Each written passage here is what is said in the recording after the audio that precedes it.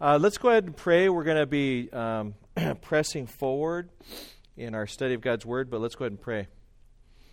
Lord, we thank you so much for this time for us to be together with your people, to study your Word, the truths that have been revealed to us. We ask that you would open up our eyes and to continue to help us grow in our understanding of all that you have given us. We pray, Father, that you would help us to learn how to speak with our friends and family and to share the gospel. And we ask you just guide us in our time together. We pray this in the name of Jesus. Amen. All right, we're going to be dealing later with the question, how do we prove God's existence? Let me just do a little bit of review. In these courses that we're offering through our Adult Equipping School, we are just hoping that to train our families how to know, live, and speak God's Word for His glory. So we want this material to be stuff that you're learning about, but that it's also breaking forth into your life and into your speech. Now, I do have an advantage compared to a lot of you folks. When I sit in a barber chair like I did this last week, and the barber says, "So what do you do for a living?" I just can't escape. There's no way to escape that, right? Or there are a few ways to escape it. I can lie and so on. But anyway, I went to get my hair cut. This lady says, "So what do you do for a living?" I say, "I work at the church down the street." And started talking. Before you know it, we're into the gospel. And she said, "I came in here today really having a tough time, and I just, I have this sense that God sent you in here." And her worldview was mixed up. She didn't believe in the exclusivity of the Christian God, but she's got a brother that's been witnessing to her, and the Lord just gave me an opportunity, captive audience. So she was my captive audience just to share the gospel over the course of that haircut. And I think she still did a pretty good job, I think. So it was a little risky, but just felt the Lord leading. So you can pray for this gal named Socorro, which means help. It's a Spanish word that means help. And so I'd appreciate you praying for her. So I want to encourage you guys to take what you're learning and be looking for opportunities to share the truth. This week, with our topic on God's existence, one of the things we're going to be asking you guys to do this sometime this week is just to find somebody who doesn't know the Lord and just ask them, how do we know that God exists? And they might say God doesn't exist. They might give you various answers, but I want to encourage you guys to let that be your leading question of the week. How do we know God exists? Right? And you can just walk up to one of your friends and say, "Hey, I've got a homework assignment. Can I fulfill it on you?" How do we know God exists? And then just see where the conversation goes. All right? Does that make sense? All right, let's press forward. Our curriculum is We Can Trust the Bible. We're going to hit Lesson 8. We're going to do a little bit of review here. Bill introduced us to a couple concepts last week. It's only the Christian worldview that can give us the proper perspective of reality, right? We put on glasses. Everybody puts on glasses, and they're either made out of the right materials or wrong materials, right? What are some not so good materials for your glasses to be made of? Anybody recall? Yeah, so you're looking at the whole world through an evolutionary worldview.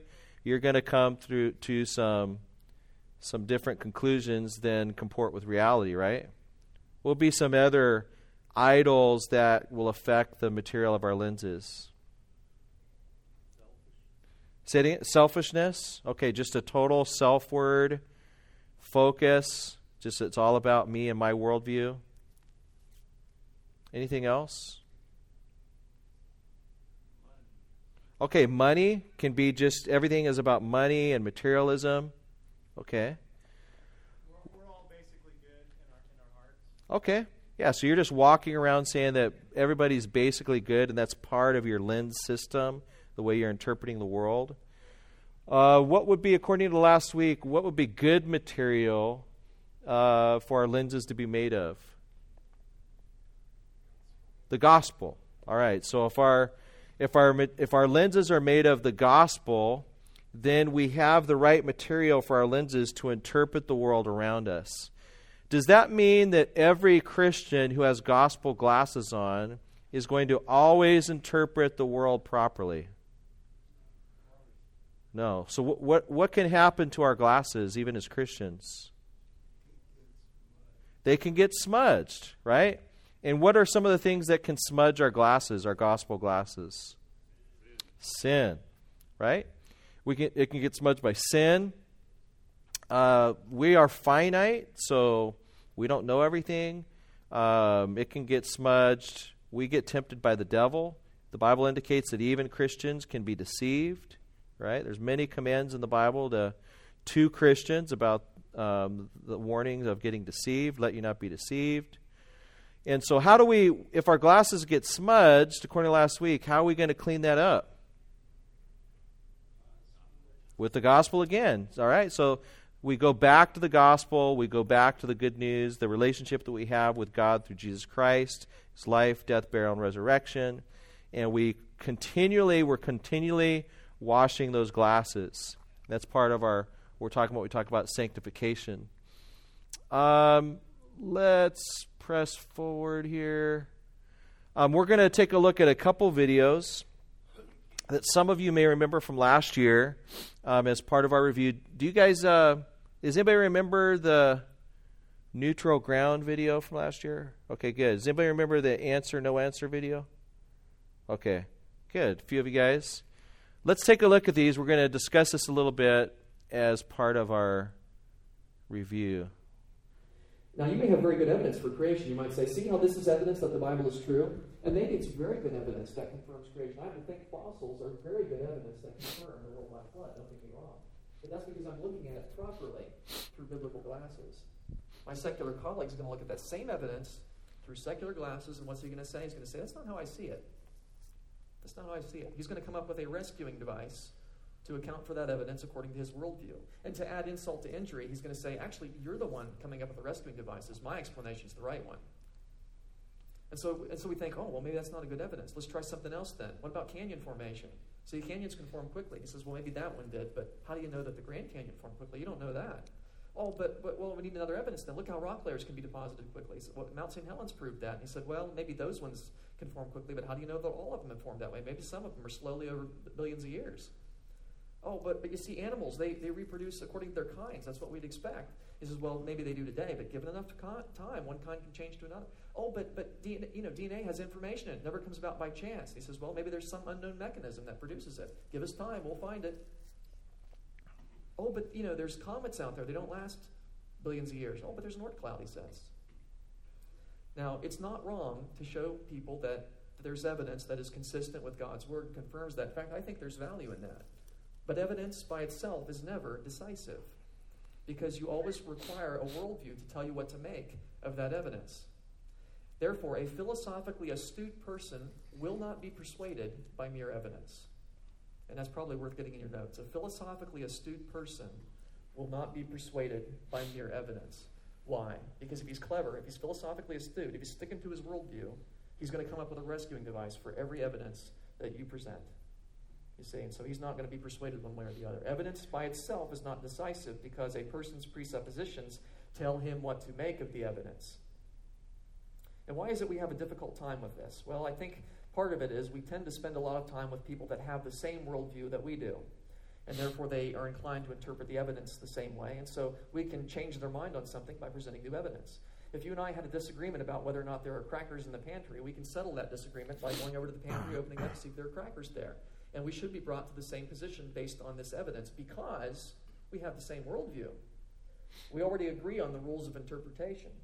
And so, yeah, you see the crackers, there they are. I was right. And so our beliefs are brought into alignment. But if I'm having that same discussion with a Hindu who believes that this universe is illusion, because Hindus have a monistic worldview, they think this world is all illusion, and I show him the crackers, he's going to be convinced? No, he's going to say that's an illusion too, because he's got a different worldview. You see, evidence is not decisive when it's a worldview discussion. And Origins, guess what? is a worldview discussion. And so we need to keep that in mind. And the problem with many creationists today, and virtually all evolutionists, is that they argue as if their opponent had the same worldview they do. And they get very frustrated because they say, why don't you understand that this evidence proves my point? Well, we need to think in terms of worldviews. We cannot argue that our worldview is right because of the evidence, because our worldview tells us how to interpret that evidence. And I hope that that is clear. Somehow we need to show that our standard is the correct standard. How are we going to get anywhere then? I'm over here standing over on my biblical presuppositions. My secular friend is standing on his secular presuppositions.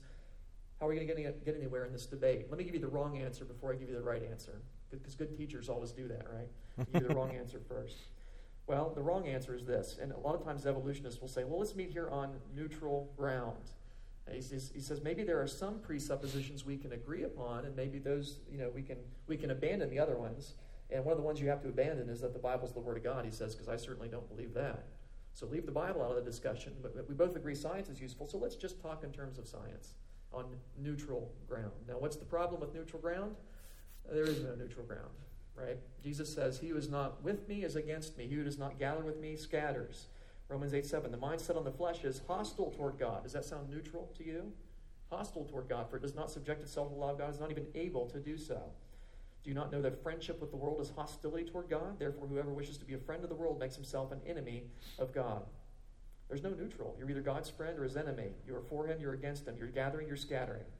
There's no neutral ground when it comes to a worldview. We all have a positive worldview. And so we're going to call the attempt to be neutral, the pretended neutrality, fallacy. And that's what it is. It's a fallacy. Since the Bible indicates that there is no neutral, the claim of neutrality is itself unbiblical. Does that make sense? See, the Bible says there's no neutral. So if you say, oh, yes, there is neutral, and I'm neutral, you've just said the Bible's wrong. In which case, you're not being neutral. You're taking a position that the Bible's wrong.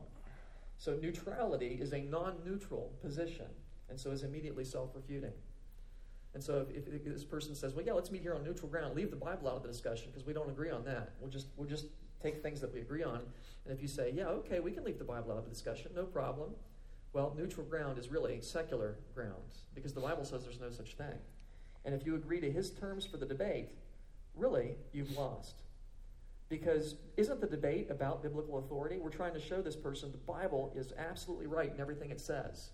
And he says, okay, but let's start the debate by meeting on neutral ground, which the Bible says there isn't. And you say, okay, you've started the debate by assuming that the Bible's wrong. How are you going to get to the position that the Bible's true? Right? You can't defend biblical authority by abandoning biblical authority. That doesn't make sense. You've started the debate by conceding defeat. That is not a good way to start a debate. Two things to remember when people ask you to be neutral. Because the secularists, they like to think that they're neutral. And they're going to want you to be neutral too. Two things to remember when people ask you to be neutral. One, they're not. Two, you shouldn't be. No one is neutral when it comes to a worldview issue, and you shouldn't attempt to be neutral when it comes to a worldview issue. You can't be anyway. No one can approach evidence without presuppositions, and if they think they are, that's a presupposition. All right. So good. So we've got, there's certain glasses that have been given to us through the gospel by the Holy Spirit, right? And then you're engaging your friends and family. They've got glasses that you used to wear as well. Before you were saved, you were taken captive by the devil to do whose will? To do his will, right? You were suppressing the truth in unrighteousness. There's all kinds of evidence for God out in the world that should, if it was properly interpreted, should drive people to the Lord. But what do they do with that evidence every time? They suppress it in unrighteousness. They've been taken captive by the devil to do his will. And so when we enter into discussions with our friends and family, there should be a great sense of compassion because we've been there too. But we need to understand what's behind the scenes in answering these worldview questions. Let me take just a moment to, actually, you know what? I'm going to hit this in the application section. Now let's do it right here. I just want to do a little caveat here on something that an experience that I have. This is actually part of my testimony as a Christian, growing up, going to a public school, not having Christian parents, really having to fight for my faith every day. And I went through quite a lengthy period, high school, early college, actually well into college, experiencing a number of different things that I thought if I could just get people to buy into certain things, surely they would become Christians, because the evidence is so overwhelming in favor of Christ that if I could show them, first of all, that Christians are cool, that maybe they'll become Christians. I call this the cult of cool. I used to bring some of my unbelieving friends to Christian concerts, hoping that if they could just see a Christian with a mohawk up playing electric guitar, that they would fall on their face and become Christians. Or I'd show them Christian videos, back in the day, Steve Taylor, whatever, thinking that people would just fall on their face and think that Christians are so cool, let me become a Christian. Or the Fun and Frolic Club. If I could just convince my friends that Christians are fun and funny, then maybe they'll come to know the Lord. And so I would pass out tapes of Christian comedians like Mike Warnke back in the day, which later turned out to be a fraud. Take them on our youth beach trips where we go out boogie boarding and surfing and so on. That Christians are fun people, and that would overcome their hang-ups, and they would all fall on their face and become Christians. Or the Smarty Pants Club. That Christians are smart people. That we have our own philosophers, we have our own really smart people. And if I can demonstrate that Christians are smart, that people will become saved. And I tried every one of these things with either friends, I tried them with my dad, I tried them with my family. And guess what? Very infrequently, I don't ever remember saying, wow, you guys are so cool, I think I'll become a Christian. All they had to do is look at me, and they could be like, all right, Christians aren't all cool, right? Or they could just look at me and be like, Christians aren't all smart, all right? And so this just brings the question that we're dealing with, and that is just what is the nature of evidence? Bill talked about the glasses that we have. We put on glasses. The Holy Spirit's given us glasses. Let me just give you 3 kind of summary points here. Clear evidence is not always clear. And this is not in your notes. You can write this down. This is for free. I'm not going to charge you guys for any of this. Clear evidence is not always clear. Did everyone believe who saw Jesus raise Lazarus from the dead? Now, I've heard people say, if God would just show up on the scene and do a miracle, I'll believe. Well, guess what? God did show up. He walked around, and he raised Lazarus from the dead, something that was scientifically verifiable. Everybody saw it. And yet, there were people that after they saw that miracle, what did they decide? We're going to kill him. Why did people see the evidence and say, we're going to kill him? And other people came to know the Lord. What does this teach us about the nature of evidence? Did all the disciples immediately believe when they saw the resurrected Christ? They did not. Thomas saw Jesus and still did not believe. And yet Jesus says, blessed is the one who has not seen and yet believes. So Thomas, even though he's slightly rebuked by the Lord, he says, hey, put your fingers here, touch, taste. You want empirical evidence? Here it is. But blessed is the one who believes who has not seen. Jesus is telling us something about the nature of evidence. That if you come and believe having not seen, that is a blessed position to be in. So clear evidence is not always clear.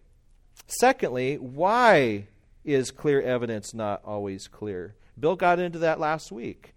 We see 1 Corinthians 2:14 that the things of the natural man does not understand the things of the Spirit of God, right? In verse 14, nor can he. That's a very important verb. Nor can he. There is not the ability of a natural man to understand the things of the Spirit of God. they have not been able to know the things of the Spirit of God.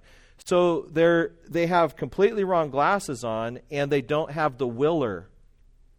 They don't have the will or the volition to understand the spiritual things. Look at 1 Corinthians 1:18. You guys have all heard this passage. We have the gospel glasses on, which helps us properly interpret the world.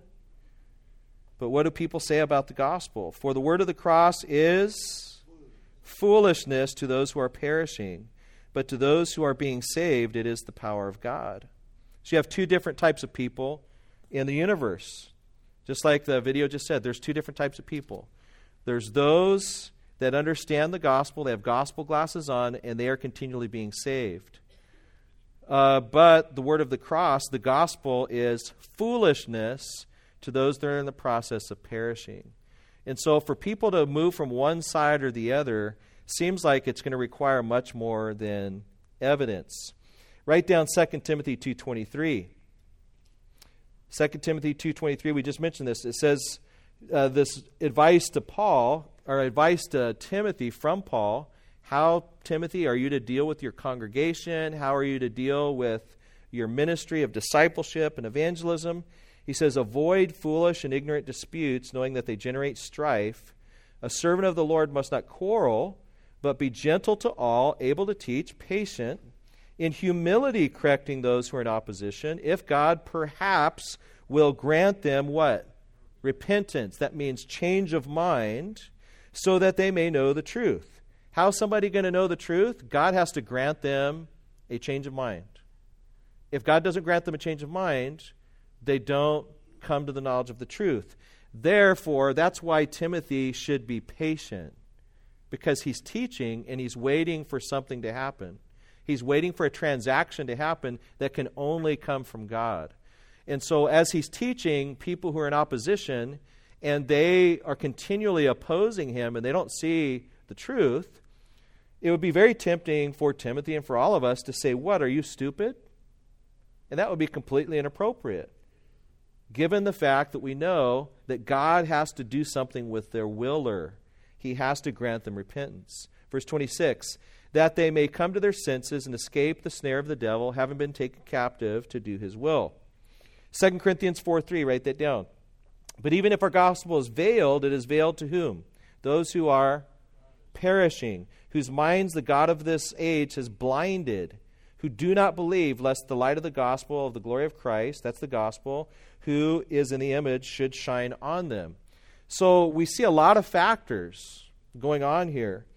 Clear evidence isn't always clear. Why isn't clear evidence always clear? Because people have to be granted the ability to have a change of mind by God. The gospel to us is the power of God. To them, it's foolishness. And so we're praying for something to happen as we engage people. Thirdly and lastly, what can make clear evidence clear? Or more appropriately, who can make clear evidence clear? The Holy Spirit. The Holy Spirit is the answer to this epistemological question. Do our words bring about salvation? Do our words bring about salvation? No. It's the Word of God. Look at John 16. John 16, verse 7 to 11. And somehow I picked the wrong Bible. I used to be able to read this pretty well. Nevertheless, I tell you the truth, it is to your advantage that I go away. For if I do not go away, the Helper will not come to you. But if I go away, I will send him to you. And when he comes, he will convict the world of concerning sin, righteousness, and judgment. Concerning sin, because they do not believe in me. Concerning righteousness, because I go to the Father, and you will see me no longer. Concerning judgment, because the ruler of this world is judged. So the Holy Spirit will do this job of convicting.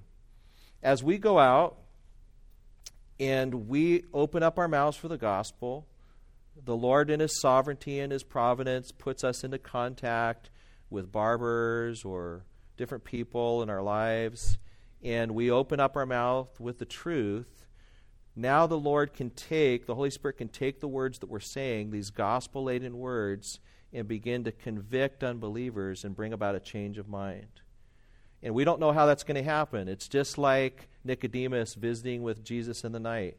Jesus says, it's very mysterious how people get born again. It's like the wind. It comes and goes. We don't always know how things are going to happen.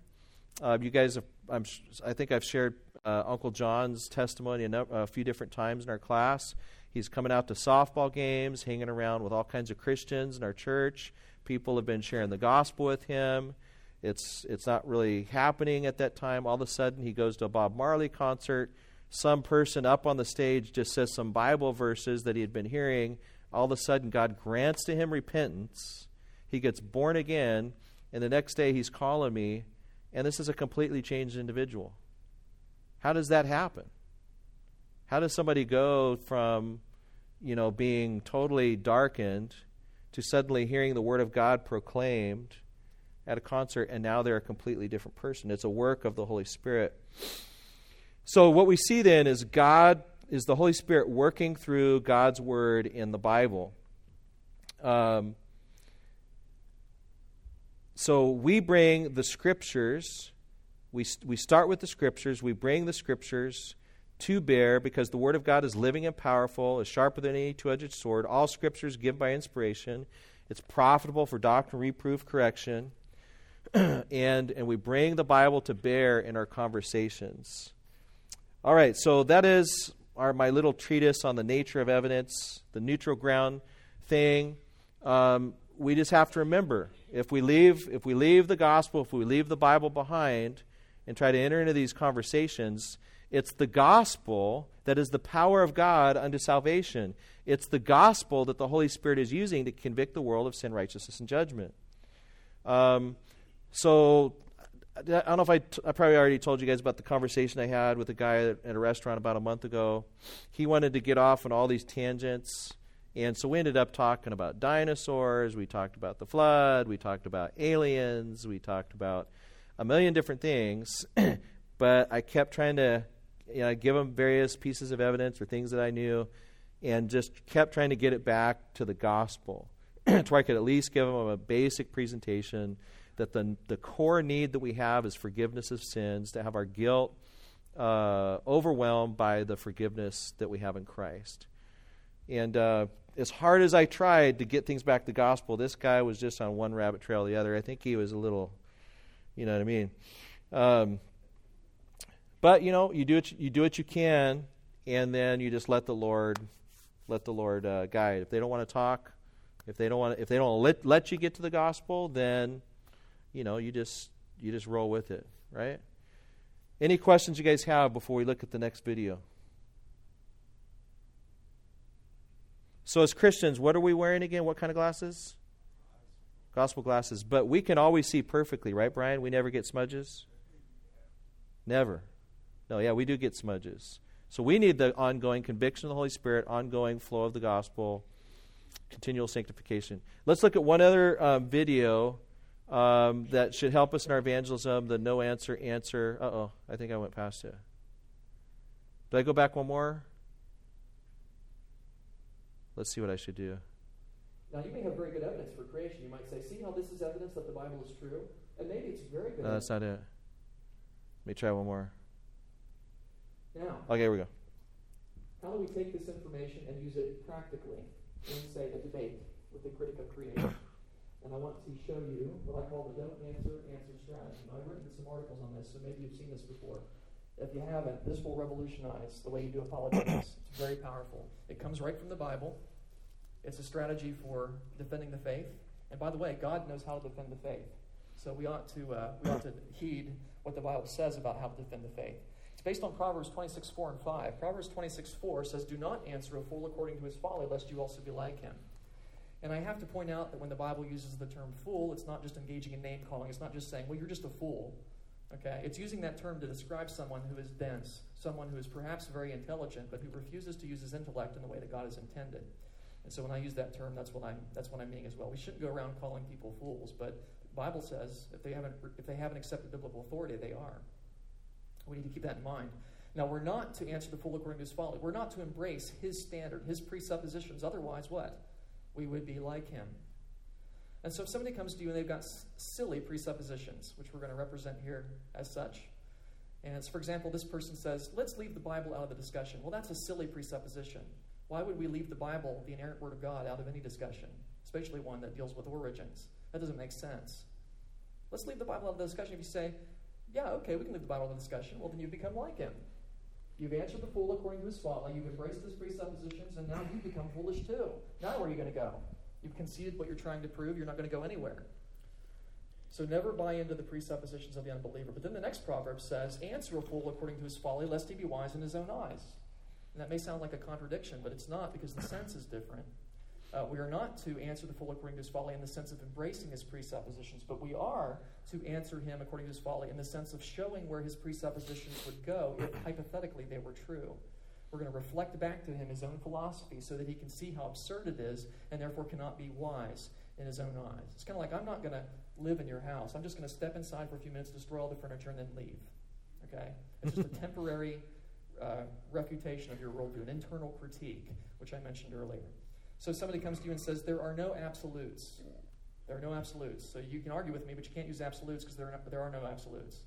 Now, you're not going to embrace that standard. Don't answer according to his folly, but you are going to answer him according to his folly by reflecting that philosophy back to him and saying, well, actually, if there were no absolutes, you couldn't say there are no absolutes. You see how silly you're being? Okay? You're reflecting that philosophy back to him so he cannot be wise in his own eyes. He sees the absurdity of his own presuppositions. Very powerful strategy. Let me show you how it works on a silly example and then some more realistic ones. Suppose somebody says, I don't believe in words. Prove to me creation is true without using words, because I don't believe in words, so you can't use words.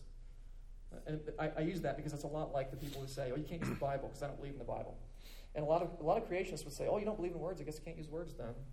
I guess we'll have to use charades or something to prove that creation is true. No. Don't answer the fool according to his folly. So follow that don't answer strategy. First of all, you're going to use the don't answer part. You're going to say, I don't accept your belief that words don't exist. I don't accept your standard. Now, by the way, you don't necessarily have to say that, but in some cases maybe you do. Make it clear that you don't accept, you don't embrace his standard. But then do that internal critique, reflect it back to him and say, but for the sake of argument, if words didn't exist, you couldn't argue anyway. The fact that you were able to make your case demonstrates that it is wrong. You just used words to tell me you don't believe in words. Don't you see how absurd that is? Reflecting back his philosophy to him. That's a great argument. What's he going to say now? If he says nothing, your point stands unrefuted. If he says anything, he proves your point. Mm-hmm. See? It's a great way of arguing, an irrefutable way of arguing, really. Don't embrace the presuppositions of the unbeliever. Never put on the suit. But do reflect it back to him so that he can see the absurdity of his own position. And let's take that strategy now and apply it to the areas of knowledge that we've already talked about, logic and morality and science and so on. Suppose somebody says, I believe in naturalism. They're probably not going to be that upfront about it. You're going to have to listen and figure out their worldview. But it becomes clear they're a naturalist. And he says, show me logically how the earth could be 6,000 years old. I hope you're mentally zooming in on two words, logic and naturalism, because we already saw those two things don't go well together, do they? If you're a naturalist, if nature's all that there is, you can't have universal immaterial invariant entities like laws of logic. And so now what we're going to do is use the don't answer strategy to expose the absurdity of this person's worldview. We're going to say, well, first of all, I don't accept your belief in naturalism. So I'm not even going to attempt to prove creation on your standard. But for the sake of argument, if naturalism were true, you couldn't prove anything because you can't have laws of logic if you're a naturalist. Mm-hmm. See how powerful that strategy is? Because it goes right to the heart of the issue fast. All right. Good. I was trying to remember where I had read this particular story. There was a gentleman that was witnessing to some people that were arguing that there are basically no absolutes, no moral absolutes. And he said, well, is there anything that you think is absolutely wrong? And they finally admitted, yeah, destroying the world or being bad environmentally, that's absolutely wrong. To go out and destroy the trees and to destroy our environment, we can admit that's a moral evil.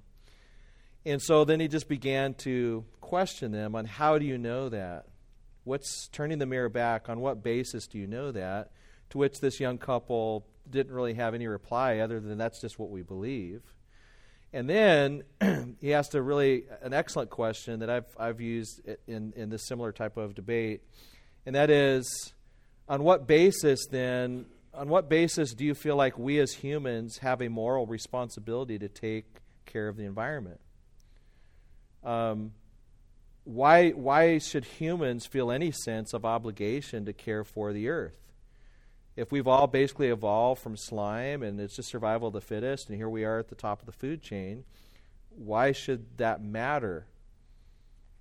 Is it wrong? If it's not wrong for animals to go around and slaughter each other, why should it be wrong for human beings to slaughter nature? To which they really don't have a reply. This is similar to what Bill was talking about, that your worldview is going to be self-contradicting on some level if you are trying to approach the world outside of a gospel or biblical worldview. You can't say that I'm an environmentalist, I believe in evolutionary worldview, and then somehow think that human beings have any sense of responsibility for their environment. The only way that you could come up with an idea that human beings have a stewardship over their environment is to borrow from the Christian worldview, where God has told us that we are to have dominion over the environment and that human beings are responsible for their care of other human beings, for their care of other animals, and so on and so forth. Does that make sense? All right, any questions that you guys have? Because we're going to apply this now to our question of where did God come from, or how will we know God exists? Any questions, comments, criticisms, or concerns? All right, so you're talking to a friend or family member, and they say, how do you know that God exists? I don't believe in God. I can't see God. I've never seen God. In fact, when I look out at this world and I see so much evil in it, I just can't believe a good God could possibly exist and allow people to molest children. Look at all these Roman Catholic priests that have been molesting boys, and they've wrecked their lives. I can't possibly believe in a God like that. How do we respond? How do we respond to someone who says they don't believe in God, and if the Christian God exists, he's really a jerk? Yeah, Mitch. That's why we believe the Bible. It explains why this is happening as a result of sin. Excellent. I love Mitch's answer. Is my first place is to go to the Bible. The Bible is the ultimate answer, and the gospel is the power of God unto salvation. Now, just like they said in the video, we're going to not answer a fool according to his folly, answer a fool according to his folly. There's certain things I'm going to bring out to try to demonstrate where their worldview leads. But more and more, I am just starting with the Scriptures. So if somebody asks me, how do you know God exists? I'm not going to assume that they know anything about the Bible. Most of the people I'm talking to these days, they've never read Genesis. They have no idea what it says. And I'll just ask them, hey, have you ever read the book of Genesis? And the real typical answer I'm getting these days is, what's that? And so I'll say, well, can I read you just a couple verses from the Bible, or I'll quote it to them. And so let's open up the book of Genesis. I think this is the first place that we want to start. These are verses that we've gone through in our sermon series. How does the Bible answer the question, where did God come from? How do we know it exists? You open up to the very first verse. In the beginning, God created the heavens and the earth. That's about as complex as the Bible gets about answering the question, where did God come from? The Bible presupposes God's existence right at the very beginning of the book. Never even bothers to try to prove the existence of God. The Bible, which we believe from a Christian worldview, obviously, comes from God himself. God just starts with the fact that he does exist. And as we'll look at it some later passages, he knows that everybody knows in their hearts that he exists as well. And so it just starts. In the beginning, God. So when time began, God was already there, and he created the heavens and the earth. And so we start with the Bible, and we'll, a lot of times I'll just say the Bible never really tries to prove his existence. The Bible presupposes that he is there. And they'll say, well, you can't do that. Where did God come from? And at that point, a lot of times I will flip over to another line of reasoning or another line of questioning. We'll come back to these verses in a second. Let me see if I've got it. No, I don't have it up there. Yeah, I do. I think it's after this slide. Okay, here we go. Okay, so you show them Genesis 1, and they say, well, I don't accept that. Where did God come from? The Bible says that God existed, but I just don't see any evidence for God. One of the things that Jesus would do a lot of times when he was engaging people is he would ask questions back to them. They would ask him a question. He says, well, let me ask you a question. And he would, in a sense, try to answer a fool according to his folly. So what I'll do is I'll answer, I didn't want all that to pop up at the same time. That's okay. Where did matter come from? I'll follow up with a question. Well, can I ask you a question? Sure. Where did matter come from? And most people will say something like, matter came into existence at the Big Bang. To which you ask what? Where did the Big Bang come from? Where did the material come from to start the Big Bang? and they'll give, if they're astute in any kind of way, which most people don't, they don't know the research or the background of this. They'll say, well, there's scientific studies that are being performed where we're getting closer and closer to the answer of where material started from in the universe. But if they're honest, they'll say, we still don't know. And so I'll suggest that there's three possibilities for where matter came from. Either matter is eternal, and this is what some of the philosophers that Paul was engaging with in Acts 17, some of them believed in eternal matter. And so, in fact, time just kind of cycles on itself, and matter has always existed. So that's one possibility. The other possibility is spontaneous matter. There was nothingness, and that's what the Big Bang is trying to prove, is that basically there's absolute nothingness, then suddenly there's something, that something just pops out of nowhere. That's been scientifically disproven, the idea of spontaneous generation. When I was in school, in high school, they had chapters on this. I don't know if they still have it, where they would show like a piece of meat, right, that's open and not covered, and then you show another piece of meat that's completely covered. And it used to be in ancient times that people thought that flies would just kind of spontaneously generate from meat. But when they covered the meat, they could demonstrate that no, flies don't come from meat that's covered. They come from meat that's not covered. They were able to discover that flies were landing on the meat, leaving their larvae, and then larvae came from old meat. Do you guys remember any of that in high school? It was all to disprove the idea of spontaneous generation, that there's no such thing. You don't get life from non-life, right? And you don't get stuff from non-stuff. And so scientifically this has been disproven, but so many scientists today will take the faith leap and say, when it comes to the Big Bang, we have spontaneous matter. The third possibility is created matter, is that you have a being who has created all things, which begs the question, where did the Creator come from? And we have a further response to that. But I asked them, which one of these three seems most logical? More often than not, a lot of the unbelieving people I'm speaking to, they'll say, what do you think is the most common answer up here for people who do not believe in God? What do you think they choose out of the three? Yeah, spontaneous matter is the most popular answer if you don't believe in God. Most of them would say eternal matter seems nonsense. Although some scientists will say eternal matter. They'll say the universe is eternal. It's just been contracting and expanding forever. But most people will say spontaneous matter, even though it violates all known laws of science. So what you've demonstrated, when they give that answer, you say, so you are going to argue for something that contradicts all known laws of science. And if they're honest, they'll say yes. And so here's what I do at that point. I say, okay, great. I respect your answer, but I just want to make this clarifying point that we are outside of a scientific discussion. We're not talking about faith versus science. We're talking about metaphysics. We're talking about faith versus faith. So as long as we understand those ground rules, that we're no longer having a scientific discussion, we're talking about belief systems, let's continue this discussion.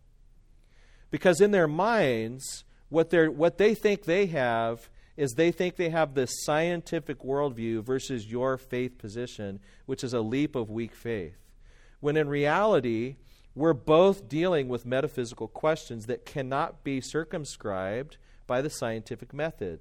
Nobody can go back to the beginning, and you can't put it in a test tube, you can't measure it, you can't repeat it, you can't test it.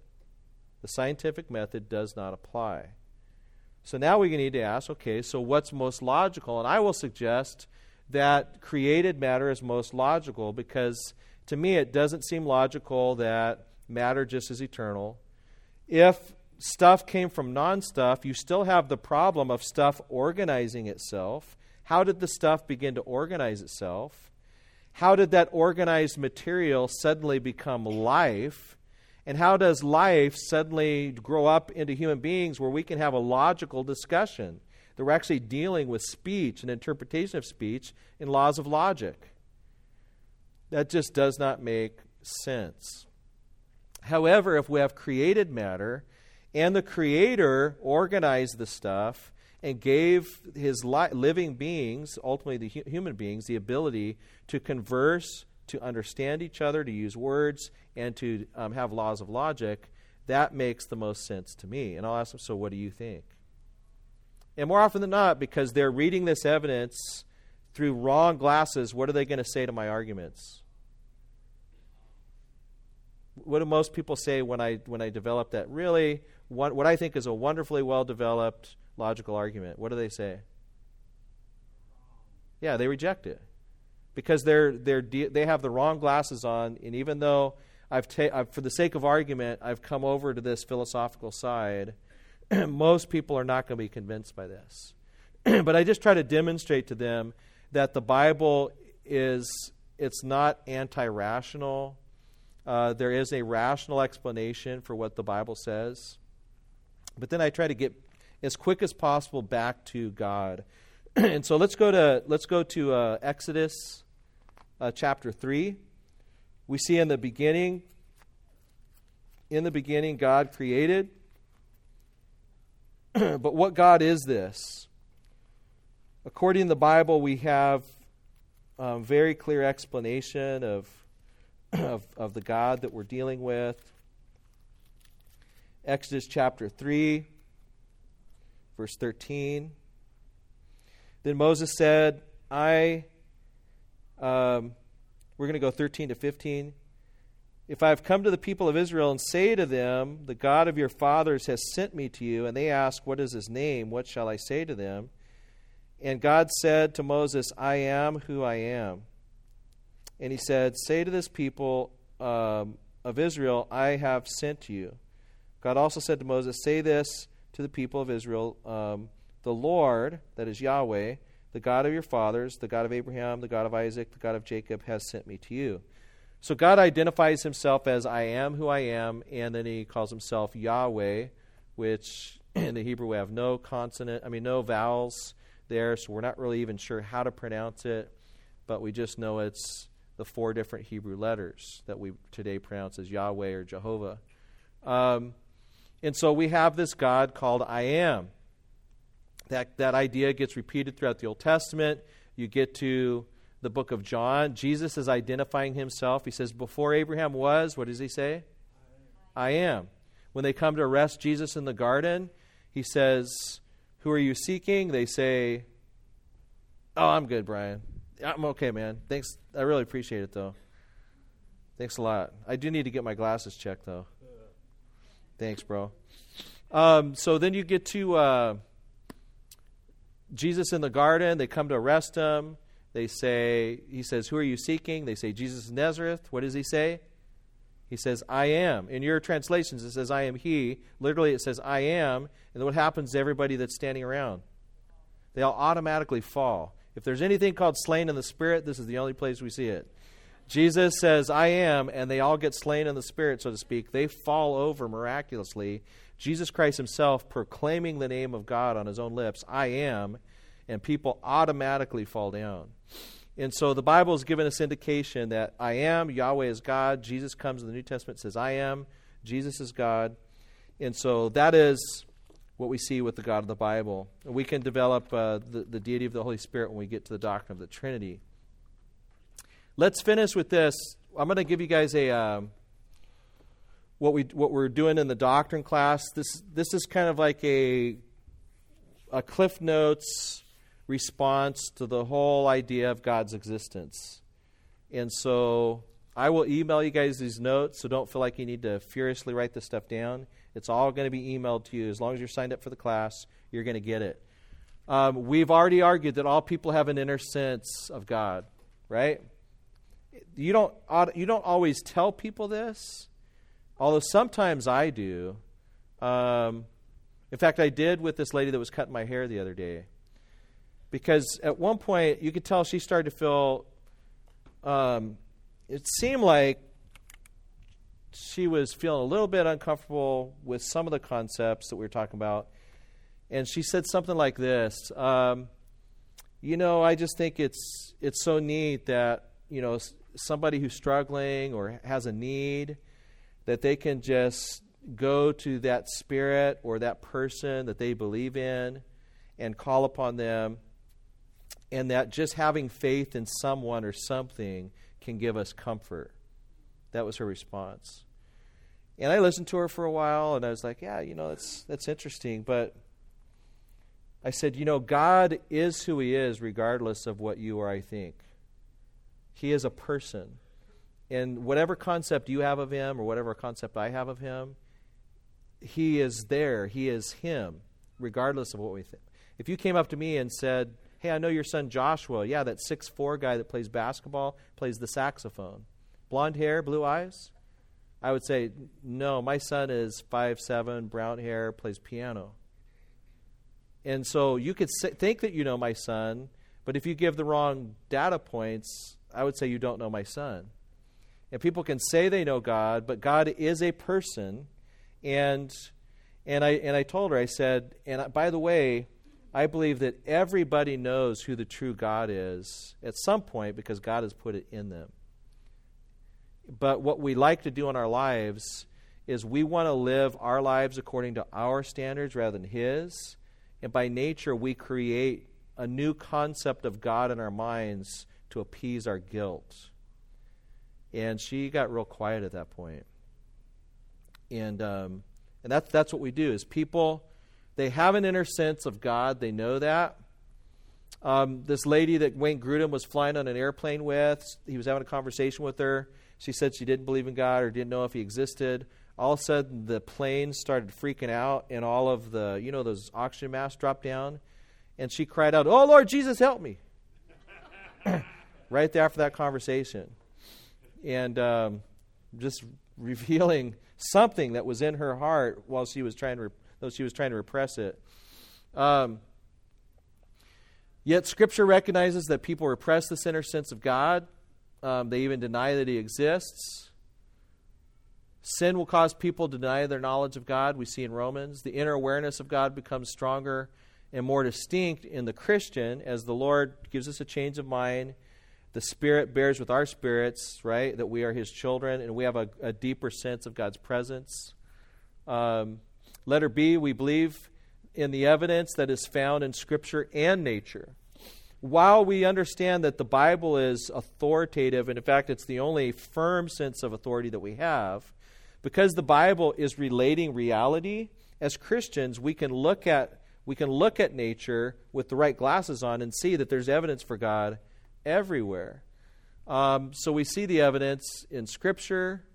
We see evidence for God's existence found in nature, especially in man himself. When you guys look at Psalm 119, it speaks of how that the glory of God is declared, throughout the heavens and throughout the earth. And so God has left a witness of himself in nature, and if properly interpreted, it should lead people to thankfulness. But what they do by nature without the movement of the Spirit is they repress it in unrighteousness. So thus, for those who are correctly evaluating the evidence, everything in Scripture and everything in nature proves clearly that God exists, that he is the powerful and wise creator that Scripture describes him to be. However, while the traditional proofs may have some value, they cannot bring unbelievers to saving faith. When we talk about traditional proofs, we're talking about those proofs that were originally, at least, I would say, organized by Thomas Aquinas. It's not like Thomas Aquinas just created these out of thin air. Christians had been using this type of stuff for many years.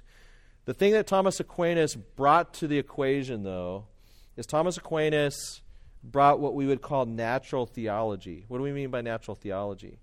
He took the perspective that God has placed knowledge of himself in the Bible, and he has placed knowledge of himself in nature, and they are of equal authority. And so we can start without the Bible, set the Bible over here, look just to nature, and we can reason from nature without the Bible by using the various traditional proofs. This is the age-old philosopher's questions. Descartes picks this up later on when he says, I think, therefore I am. What is Descartes saying in that statement?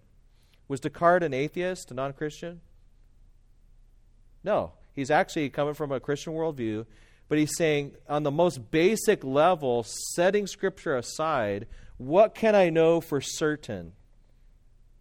I think, therefore I exist. That's what he comes to. If I can think, I must exist. And later, other philosophers said that's not necessarily true.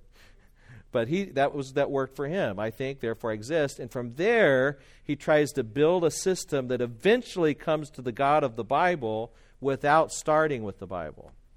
Let me just quickly, in the last few minutes we have, if we don't finish all this, I'll just post it. So this is the way Aquinas and others would argue. You have the cosmological argument.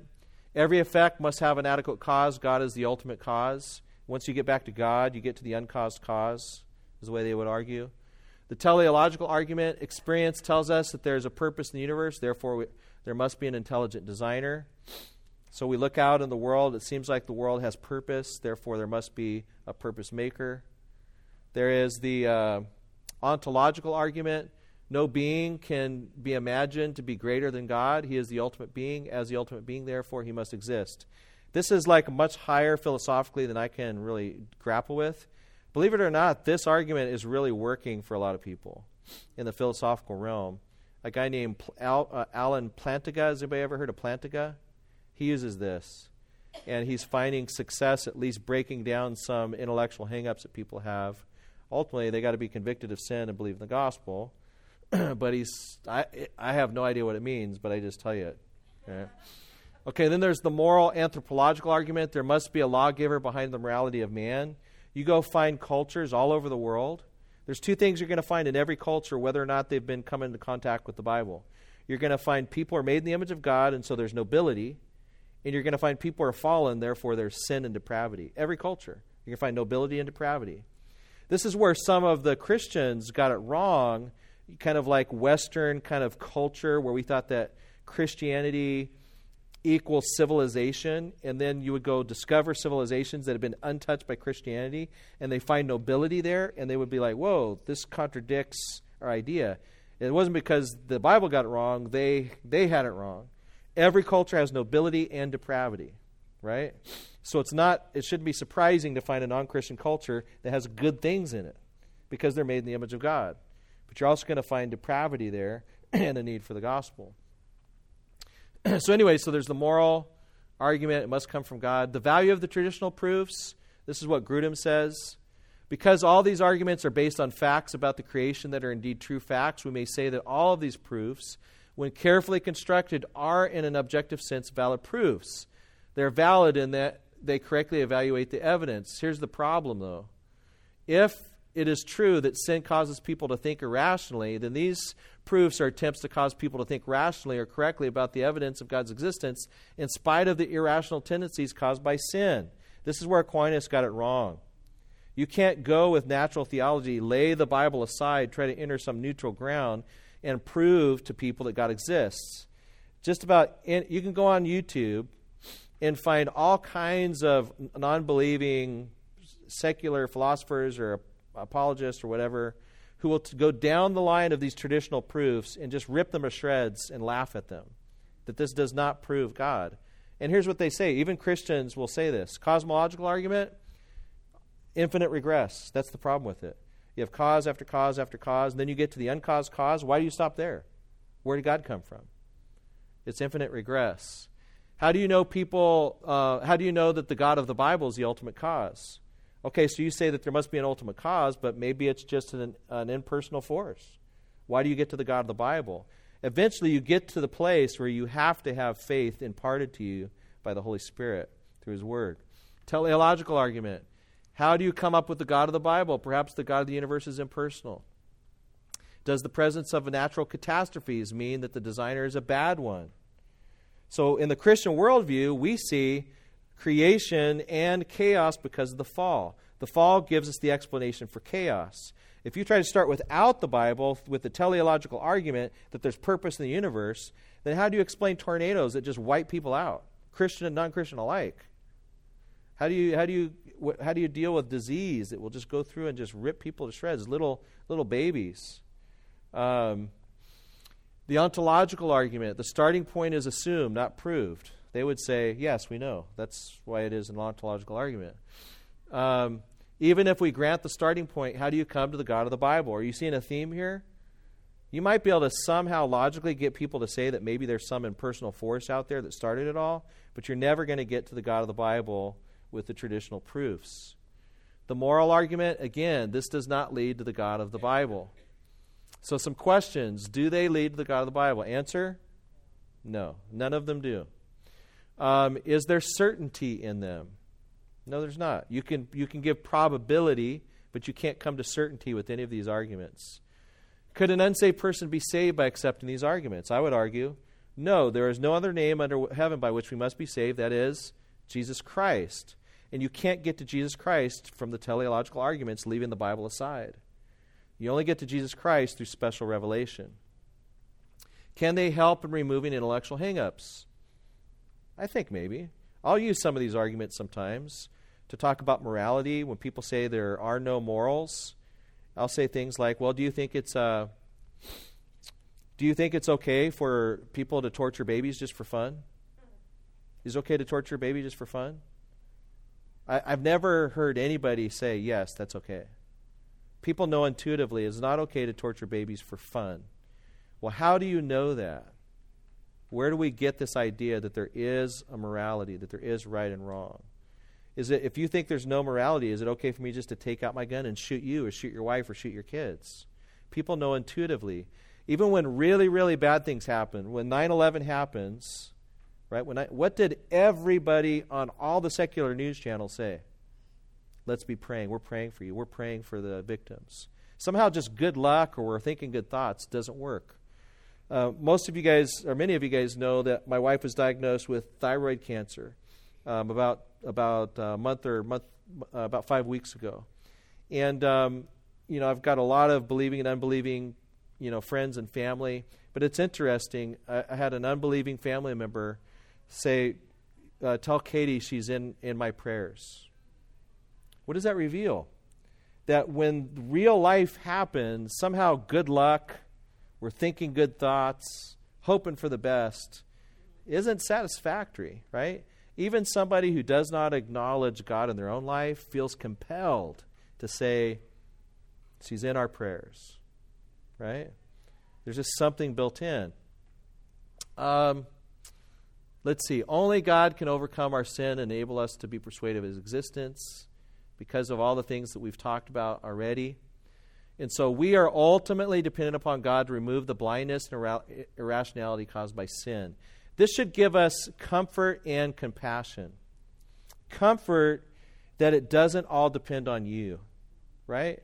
When I was a younger believer, I would just be racked up in my guts that why it was that I would share what I thought were compelling reasons to believe and why people just wouldn't believe. and I just felt like I'm doing something wrong. I'm just doing something wrong. But if we just will go out and be faithful, just open up our mouths for the gospel, pray, we can be comforted that it's ultimately in God's hands. Also, it gives us compassion because we realize that the person that we're talking to, while on one level they are culpable, they're a volitional human being who must choose to repent, they've been taken captive by the devil to do his will, and we're waiting for God to grant them repentance. So we should be very patient with people. We have every reason to be compassionate and patient with our unbelieving friends and family as we're sharing the gospel. All right, I just think this is for me, this is one of the most important life lessons, for me personally in my life, as far as how to think about my witnessing, evangelism, and apologetics. It just gives me great comfort, boldness, compassion, patience. Any questions, comments, criticisms, or concerns? Say it again? This is awesome. Praise the Lord. Yeah. Mitch. I couldn't help but think of Isaiah 43:10 and 11. That question where people say, well, who is before God? Right. It says, before me there was no God formed. Before me there was no God. Yeah. So they'll be after me. Yeah. That's awesome. Before me there was no God, nor shall there be after me. Awesome. God answers. Yeah. So we'll pray with this, knowing that God is in the business of granting repentance to people, right? The fields are white with harvest. The gospel's out there. The Bible's there. It's in our hands. God is doing work. When you come into contact with people, God, in His sovereignty and His providence, is giving that person a grace because you've got this truth that will rescue them from the devil and hell. And so now they've bumped up into contact with you. What a grace in their lives. So let's be willing to share that grace. There was something I said in my sermon a couple weeks ago that we'll follow up on, I think, in the next message. It's a little different when you're dealing with family members that you see all the time. All right? There are some different approaches. You want to take advantage of those people that you don't get to see all the time, and it's their lucky day kind of concept. Let's share the gospel. But once you've shared the gospel with family members and they've rejected the gospel, there are some other nuances to that. All right? So I would not recommend that every time you see your family on every single instance, you just like boom, boom, boom, hit them with the same message, just hoping it's going to work. There is some wisdom issues there, if that makes any sense. We'll hopefully hit that next week. Let's go ahead and pray, and I'll be up here for questions. Lord, we thank you so much that it does not all depend on us. Lord, the evidence that you have put in this world and in your word is overwhelming. And you have also just put your Holy Spirit in this world through the church. And so we are just thankful that when we look at the book of Revelation, it's not like we're trying to figure out who's going to win, but the game's already been decided.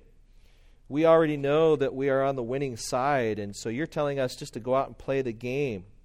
And it's exciting to see what you're going to do. We pray, Father, that by your grace that you would help us to open up our mouths for the gospel with compassion and also just being comforted that it doesn't all depend upon us, but help us just to take part in this harvest and to rejoice in it and give you glory. In Christ's name we pray. Amen.